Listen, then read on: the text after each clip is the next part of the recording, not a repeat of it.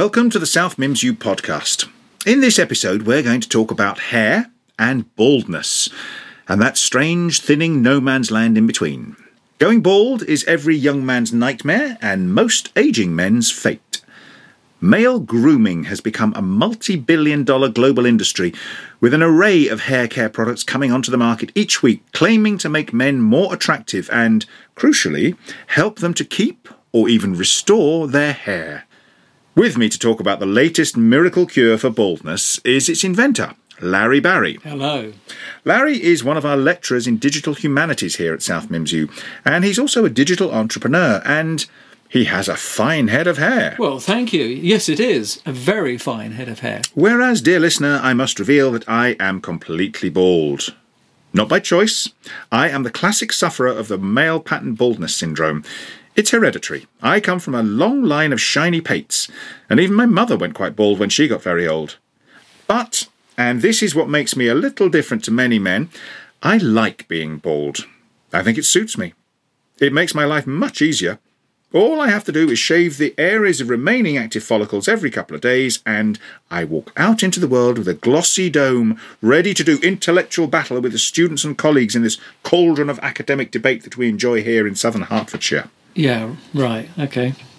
You don't believe me, Larry? Well, I think perhaps that you doth protest too much.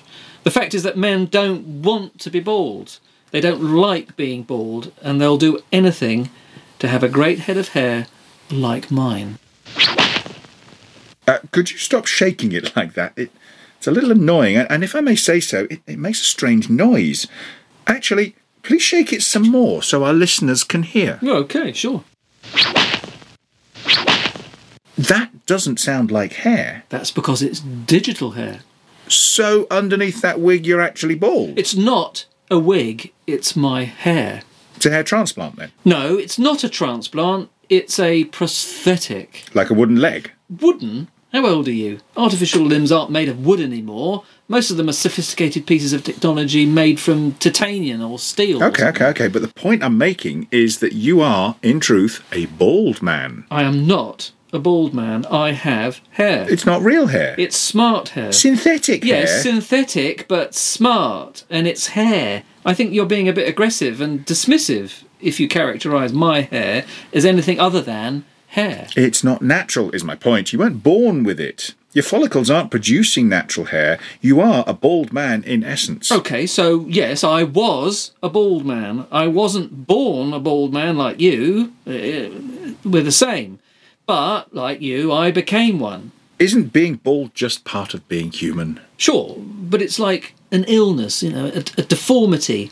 And if you succumb to a loss of both hair and hope, then you are, in my opinion, less than human. How so? Well, being human is all about being more than a mere organism, a mere mess of blood and bones and flesh and sinew. We are creatures who can modify the world around us and the world inside ourselves. That's why we must fight baldness. But it's a natural process, a process which leads to a normal state, that of being bald. Like me.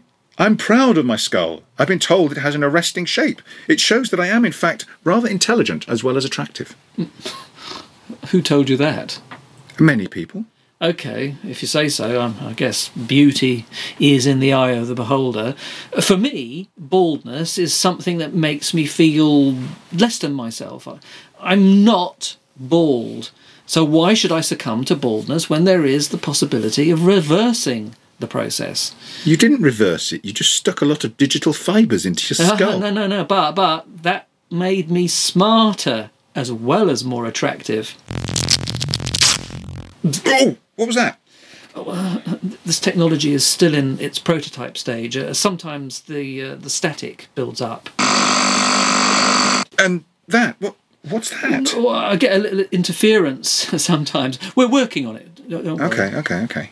Now, it's my contention that baldness is something to be embraced and even cherished. I've been working on a book on the subject. A book about baldness? A history of baldness, yes. Well, who would want to read that? Well, my agent says it could be a bestseller. One of those outliers that race to the top of the bestseller list. Is he bald? No, she isn't. Oh, and was she the one who told you that being bald is attractive? We don't have that kind of Well, relationship. look, let's be honest. Women don't like bald men. I think you're wrong. Many women favour a bald man. Yeah, right. They say that, but they seek out men with nice, thick heads of hair. That is a myth. It's a myth that is not a myth. Is that a meme then? What? That a myth is not a myth when people start saying that it's a myth is a meme. I don't know what you're talking about. No matter.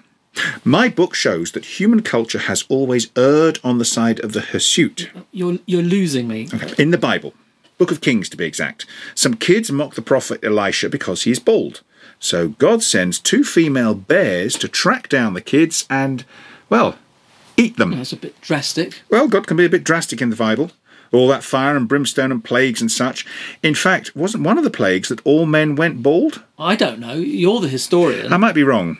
Anyway, throughout the centuries, myth and fable has often included stories about hair and baldness, and the masculine idea of what it means to be a man. Well, like Samson and Delilah. Exactly, yes, good point. Samson's source of immense strength was his hair, so Delilah had to cut it off to subdue him. So, like I said, bald is bad. Only Samson wasn't bald, he was just cropped, shaved, but not follically challenged. So when his hair grew back, he was strong again and managed to destroy his captors. Right, so hair is good. No hair is bad. The Bible is contradictory on baldness. But all right, so isn't that the human condition? Yes, that a good point again, Larry. The story goes that Julius Caesar was bald and didn't like people pointing it out. Really? Yeah. Suetonius, in his History of the 12 Caesars... So there were 12? Clearly. But in Julius Caesar's case, he was famous for his comb-over. That's strange. Indeed. And it's why whenever you see a statue or a picture of JC, he's wearing those laurel leaves. Right, kind of like a baseball cap to hide the pate. Yeah, perhaps. Well, this is what Suetonius wrote in the 1st century or so. Finding by experience that the deformity of his bald head was oftentimes subject to the scoffs and scorn of backbiters and slanderers, Caesar took it to heart. And so he both drew down the hair that grew but thin from the crown towards his forehead, and also of all honours decreed upon him by the Senate and people, he favoured the privilege to always wear the triumphant garland of laurel leaves. Right, okay, so you're making my point, aren't you? No. I'm showing you that baldness had links to the fear of growing old amongst men, of being unattractive to the opposite sex, and a loss of strength. Which is why my digital hair is so necessary. I don't think it is necessary, but I'm sure it will be a profitable invention. My point is that it's a shame that men like you, Larry, can't just accept who they are and be proud of their looks. But I want hair. I understand. Look, I'm sure in your historical research you've found lots of examples of bald men being ashamed or being shamed by other people and ridiculed, like that Bible story you mentioned. But oh, yes, there are many. But what I also stress is that there are a lot of writers who praised baldness. But I want hair. I understand that. Look, I'm sure in your historical research you've found lots of examples of bald men being shamed by others and ridiculed by people, like the Bible story. Yeah, yes, there are many. But what I also stress is that there are a lot of writers who praised baldness. Just a couple of 100 years after Suetonius wrote his History of the Caesars, one Synesius of Cyrene wrote a book which was devoted entirely to praising baldness. You're kidding. Yeah, he was a Neoplatonist philosopher who became a bishop. Didn't monks, shave their heads anyway? They shaved tonsures, yes, but that was a sign of humility rather than a celebration of the bald. OK, but I don't see what this has got to do with my invention, to be frank. Well, it has everything to do with it. What your invention does is to continue what is an ancient debate. Hair good, bald bad. Sure, I get that. All right, what did this Synesius say then? Well, he was countering an argument by a writer called Dio of the Golden Tongue. Now, you can imagine what that guy must have been like. Who was it? Well, probably another bishop who must have had a great head of hair, for he said that hair was beautiful, and all humans strive to find beauty. And so people with wonderful hair, male and female, are more beautiful if they have great hair. Which I suppose Synesius didn't. No, he didn't. Which is why he wrote his book. He points out that Socrates was bald, and that Socrates liked being bald because it was a sign of intelligence. Synesius pointed out that the hair itself, once it emerges out into the air and the light, is a dead thing. and it just hangs there or curls in the damp air or frizzes in the dry air of ancient Greece and becomes a nest of lice and a source of great itching. That's a bit much, isn't it? Well, think about it. This was a time before shampoo and conditioner and all that stuff. Yeah, okay. But you can't claim that bald men are more intelligent than men with hair. Donald Trump? Oh, hold on. We don't know where the guy, that guy is on the dial. I mean, really, underneath all those carefully crafted waves, he's bald. Yeah, but his vain attempts to disguise it makes my point. Or should I say, Synesius' point. The less hair you have, the more brain cells you boast. I don't know if that works. Yeah, but that's rubbish, really, surely. Well, the argument then goes that humans are at the pinnacle of the natural world. I won't say evolution because they didn't really have that concept back in the first millennium. The creatures of the earth were hairy. Humans were much less hairy. Humans were more intelligent than any other creature. Ergo, bald was the pinnacle of the natural world. That's rubbish. Yeah, but you can see the point. The debate about baldness is an ancient one and can sometimes get silly. Yeah, but I still contend that there is a deep need for men to keep their hair. And if they've lost it, to regain it. And that is what my digital hair is all about. Okay. So how does it work? Right, okay. So we've created a new kind of fibre which can be implanted into the skin on the skull without causing a reaction or irritation. Well, what are they made of? The fibres, that is. Well, I can't reveal that. The technology is still being patented. Okay. But these digital strands, they're just passive? Or can they be controlled? Well, no, that's the point, you see. This is the first hair replacement technology that can be totally controlled by the user, the man on whose head it sits. Controlled? Yes, yeah. You see, this is a revolutionary idea. You have hair, and you can have it any way you want it, in any style, in any colour. I don't understand. All right, okay, look, here, watch. What about this? Oh my God! Your hair is suddenly blonde. How did you do that? Well, on my phone with the app. It's a bit like one of those apps where you can modify a photo of someone, by adding puppy ears or big Bambi eyes. Yeah, except this is just for the hair. Surely. What else can you do? Well, I can be Andy Warhol if I want, all platinum blonde. Amazing. Or go deep black. Or blue. Or ginger. Warhol to Ed Sheeran in a few seconds. It's incredible. But isn't it a bit confusing for your family and friends? Well, they get used to it. What about styles? Well, you never have to go to the barber again, because you just have a remotely programmed digital haircut like this. Incredible. I'll just explain for the sake of our listeners.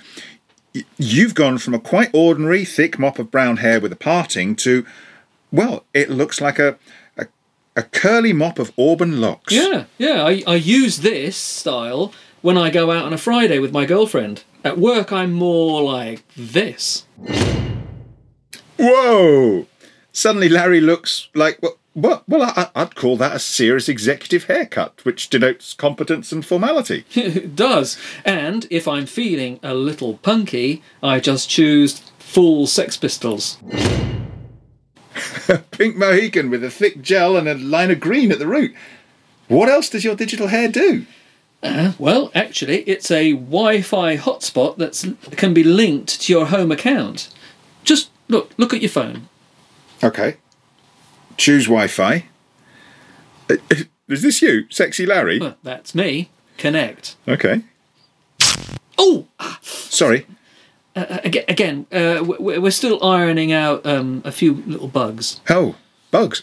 Digital lice. Oh, you can joke about that, but we did have a problem like that recently. What, with digital lice? Well, it was from a hacker, Victor Emmanuel Sammy Smith. You've probably heard of him. He hacked into our beta product and added these little moving holograms which made the hair itch. You can't trust those Maltese hackers. No, you can't. You can't trust them at all. But anyway, look, the hair can also glow. So when you can walk home at night and see where you're going, like this.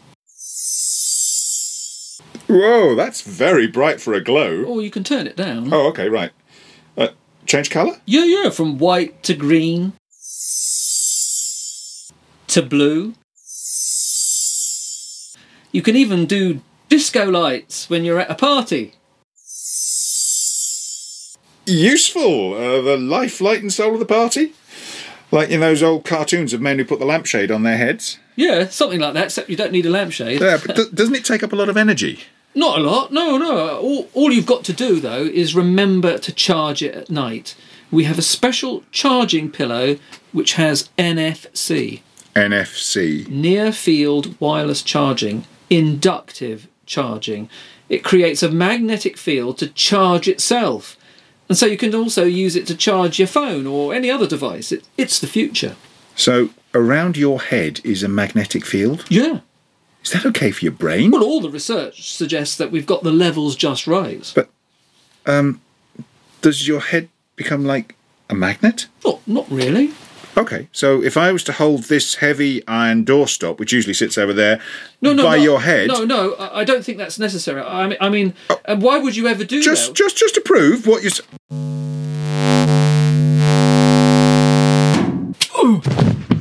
Oh dear. I think we'd better end the podcast here. Someone called an ambulance. Oh, hell. Digital technology has its limits, I think, and perhaps being bald isn't as bad as you think it is. So it's best to accept your fate. Thank you for listening. Goodbye. Oh,